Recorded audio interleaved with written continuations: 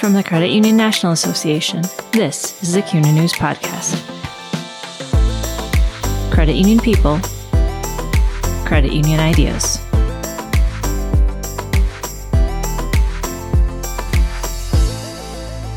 The primaries for the 2020 presidential election are just kicking off, but already there are noticeable differences in the way campaigns are being run. I'm Jennifer Plager, a senior editor with CUNA. I recently spoke with David Plouffe, President Policy and Advocacy at the Chan Zuckerberg Initiative and campaign advisor for President Barack Obama in 2008. Plouffe will speak at the 2020 CUNA Governmental Affairs Conference February 25th in Washington, D.C. In this episode of the CUNA News Podcast, Plouffe talks about the current presidential campaigns, what the November election results could mean for credit unions, his time in the White House, his current role with the Chan Zuckerberg Initiative, and more. David, as primary season for the 2020 election gets underway, how have these campaigns been different from previous campaigns? Well, I think one difference is just the dominance of social media, which, there is no state lines on social media. So whether it's Mayor Pete Buttigieg really propelling his campaign by a lot of early cable TV appearances, or folks who are, winning the social media award day today. And I think that's different in a way. I think Jimmy Carter, the Jimmy Carter strategy wouldn't work today. Even the Barack Obama approach of 2008 wouldn't work today. To just basically, go into one or two states and spend all your time there, and almost anything else that's happening didn't matter. I think it all matters now. So that's different. And I think the other thing that's interesting is I think there was a belief that maybe this is the election cycle where television ads had outlived their usefulness, but we see how important they still are. Mayor Pete really gained strength in Iowa in part by doing some early advertising. Bernie Sanders' ads, I think, have had an impact. So every election cycle, more and more of the spend should be on, social media platforms. But television is still the quickest way in the shortest amount of time to reach people. So I think that's interesting. I think the other change is social media really, in 2016, it was important, but I think you see much more today the ability for people to themselves organize on social media. So doing relational organizing, people who are supporters of a candidate, not necessarily organizing off a list, right, but reaching everybody they can. Elizabeth Warren does selfies with everybody that attends her events, in part so that those people then will post on their own networks and say, I'm supporting Elizabeth, will you join me? So I think social media has put a lot more power in the hands of an individual citizen to get involved and recruit others. And so I think you're seeing that intensify this cycle. It sounds like campaigning is a little bit different than when you worked on the Obama campaigns back in the early 2000s.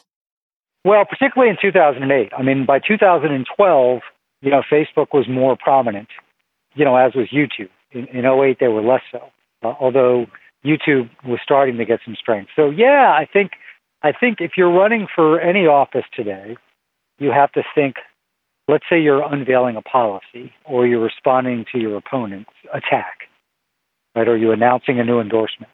You have to think Facebook and Instagram first. And that's a big change because I think even back in 2016, people would think about, well, who are we doing an interview with? Or what's the speech I'm going to give?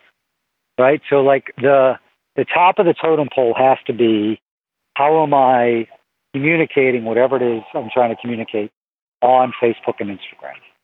Twitter is less important for voters, more important as a filter because, so many people, reporters are there and insiders are on there. But if you're trying to reach actual voters, your speech is secondary to the content you're going to put on Instagram or Facebook. The interview you do with a newspaper or television station is secondary. So that's a big change. And that has changed a lot even since 2012. You also worked as an advisor in the Obama administration. What were some of your favorite memories from that time? Well, I think, the Affordable Care Act being upheld by the Supreme Court was a big moment. The night our special forces, went into the compound in Abbottabad and found bin Laden was a great night. The Supreme Court ruling that the right to marry would also involve same-sex couples was a huge moment. Some of the economic battles we won around making our tax code more fair were huge. Then there were some tough nights. Obviously, the shooting in Sandy Hook was so incredibly, most importantly for those families, but really hit the president hard and hit all of us hard. The debt ceiling crisis in the summer of 2011 was a low moment. But I think when you work at the White House, if you don't walk in every day when you see that building and when you leave late at night and look back on it, and don't pinch yourself and consider yourself fortunate to be there, whether it's a good day or a bad day or somewhere in between, it's a real privilege to be in that building where so much history has come before you and so much history will come after you. But nothing easy comes to the White House. If it was easy, it would be solved somewhere else, whether that's Congress, the states. And a big part of being president and working in the White House is you're dealing with stuff that wasn't part of your agenda, right? A crisis or a change or a threat. So it's brutally hard, but there's nothing like working there. I mean, it really is just an enormous privilege to spend any time working there, no matter whether you're Republican or Democrat. I talked to a lot of people who never worked in government before, who came in during the Obama administration, some of the best times of their life. So there's a weighty responsibility on you at all times, because despite, I think, what some people think, you're not there to do your own bidding or the bidding of your party. I think Trump may be an aberration here, where I think he's very focused on advancing his own interests. But I think historical, Bush, Reagan, Clinton, Obama, you're there first and foremost to try and serve the American people. And that's why presidents sometimes get a lot of criticism from members of their own party, because they have to make decisions, in sort of the greater interest. They don't have the luxury of making decisions based on a partisan playbook. Long days, long nights, all weekends. So personally, it's very taxing. But you're almost exhilarated every day because you're working in the White House and you're working on really tough problems. When I left, I knew I'd miss it every day, and I wouldn't miss it every day. That's the best way to put it. Some of the best years of your life, but you also realize you can't do it forever. So looking ahead a few months down the road, once the elections are done in 2020, what do you think could be some possible changes for the financial service industry? Well, whether Trump gets a second term or Democrat wins, I still think you're going to have the Senate pretty closely divided. And the House, even if the Democrats retain control of the House, they'll have a healthy margin, but not a supermajority. So I still think you're going to have probably a limited menu of things that could get 60 votes in the Senate, get some bipartisan support in the House, and get a signature from a president, whoever that is. So I think one important question will be, if a Democrat wins, who are they appointing to some of the regulatory agencies and some of the, relevant departments? So that'll be super important. If Elizabeth Warren were to win, I think you're going to have a lot of people appointed who are going to be very activist in their outlook. Some of the other Democrats, maybe a little less so. I think there's likely to be another attempt at doing something on infrastructure. So, there could be some interesting financing opportunities if that were to happen. I think immigration reform is something the country desperately needs, and maybe there'll be another run at that to try and pass something. I think a change of president or a continuation of Trump's term probably doesn't change the fact that gridlock will be the operative word in Washington. If a Democrat wins, the biggest changes will probably be in foreign policy, where they have a lot more leeway to execute their agenda and vision, and secondly, in regulation as opposed to legislation. So who the regulators are and what they're going to focus on, I think, is most important. I wish this weren't the case, but are we likely to have in the next 4 years immigration reform, infrastructure reform, a long-term fiscal package being passed? Sadly, maybe one of those things could happen, but I don't think Washington, at least congressionally, I don't think you're going to see that operate much better. So that's challenging. A lot of the Democrats are running on really big plans and ideas, almost all of which are going to have difficulty getting through Congress. So, I think that'll be a challenge if there is a Democratic president, because a lot of the people who work so hard for them, might expect a lot of their agenda to get realized pretty quickly. And anything that involves legislation, I think, is going to be tremendously difficult. Do you have any advice for what credit union leadership can do to prepare for, as you said, some of this gridlock that might be happening? Well, I think it's really to think through, so what are your priorities and what are the different levers to help your customers? and the industry?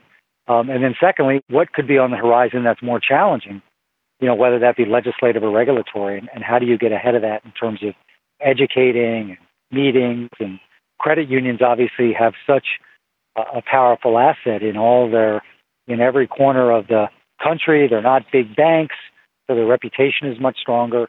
You've got just average workers, small business people. So I think for members of Congress and regulators to have the full picture of the credit union and industry, or is the credit union a collection of small businesses and small town and suburban and urban consumers, which I think the credit union industry has a huge advantage in because they are not seen as big New York banks. And so to also understand, there's going to be issues where perhaps there's a temptation legislatively or from a regulatory standpoint to paint with a really broad brush. So part of that education is to understand how you're different than some of the others in the industry, what would be helpful to unlock more value for your customers and therefore the communities of these elected officials, but also where some of the changes that might be proposed could adversely affect you. Because I think a lot of the regulatory and legislative ideas, particularly from the Democratic side, they're not trying to harm credit unions, but there could be unintended consequences. So I just think, an early warning system is critically important. So you have the time to sort of think through what kind of campaign, and when I say campaign, I don't mean electoral, but everything these days is a campaign. How do you put together a campaign to properly educate the stakeholders that are going to be making decisions that could, either positively or adversely affect your institutions and your members? And David, you'll be speaking to the CUNA Governmental Affairs Conference in a few weeks. A, first, are you excited to do that? And B, what do you hope folks take away from your keynote address? Well, I'm very excited. I love credit unions. I love driving through small towns in Iowa or Ohio or, Nevada and seeing the local credit union being part of the mosaic of those communities. So I have great affection. For me, I think it'll just be interesting because this will be late February. So we will have gotten through Iowa, New Hampshire, and Nevada. So we're going to know a lot more about the Democratic nomination fight. So I'll be interested to talk to people, right on the eve of South Carolina about where our process is, thoughts about the general election, which I think is going to be, an absolute dogfight, and some of the ramifications of that in terms of policies and regulations, but also just in terms of this is going to be such a divisive election. The aftermath of it is something we're all going to have to tend to quite carefully. But this will be a really interesting time to gather just because we're talking today before anyone's voted or caucused. By the time we meet in Washington for the conference, we will have 3 states gone. And what that means is there will be some people who have to drop out as a result of those elections. There will be some people who may still be running, but they're essentially dead people walking because they have no chance. So we'll be down to, 2 or 3 candidates. And I think there'll be a lot of interest in what Michael Bloomberg's up to. So he will have not competed in any contests by the time, when we're meeting in Washington for the conference, but he will start competing, about a week after. And so, talking about the Bloomberg dynamic and what that may mean, I think will be super important too. And finally, David, you're involved with the Chan Zuckerberg Initiative now. Can you tell us a little bit about what that is and what your role is? It's a, relatively new philanthropy. Its focus areas are criminal justice reform here in the U.S., trying to help pass comprehensive immigration reform here in the U.S., and we do a lot of work trying to help with the housing crisis here in California. We also are working on a lot of data and technology in the science space, the big project there being trying to help map the human cells. We have the Human Genome Project. This is a project to map the human cell. And then we do a lot of work around old child learning and personalized learning and education. So some of that is technology. So it's a unique philanthropy in that about half the people that work there are engineers or designers. Some of it's advocacy. So we've been very involved in criminal justice ballot initiatives and state legislative efforts to try and reduce incarceration. What I like about the approach is it's not in the beginning taking levers off the table, right? So to make progress in any area, you're going to need change in policy at the government level. You're going to need better technology and data. You're going to need to support existing change makers in the field. So one of the things that really appeals to me about the work is we have sort of the full suite of tools at our disposal, to help those on the front lines bring about change. So I've never worked in philanthropy full time, so it is nice to wake up and all you're trying to do is make good decisions to help people. It's a really healthy way to live because, you're not trying to gain market share. You're not trying to gain political share. You're just trying to make good decisions. And because we have the benefit of Mark Zuckerberg and Priscilla Chan's generosity, we're not fundraising either, right? So it's been a really rewarding and healthy part of my life.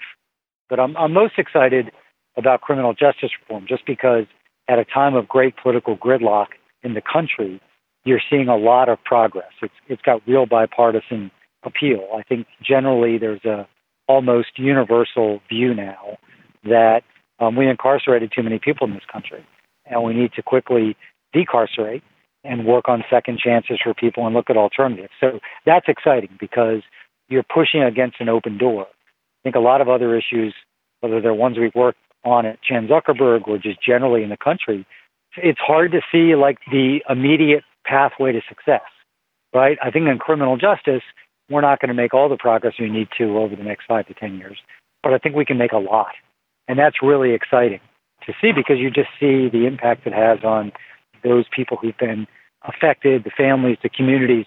And I see this, I'm sure that, you've got members in your credit unions, that are interested or have hired people who've been through the criminal justice system. I mean, businesses have a huge need for great talent and workers. And I think that a lot of people are realizing that, we've got millions of people in this country that probably can be awesome members of workforces if we just give them the opportunity. Thanks for listening to the CUNA News Podcast. Subscribe to the show on iTunes, Spotify, Stitcher Radio, and Google Play.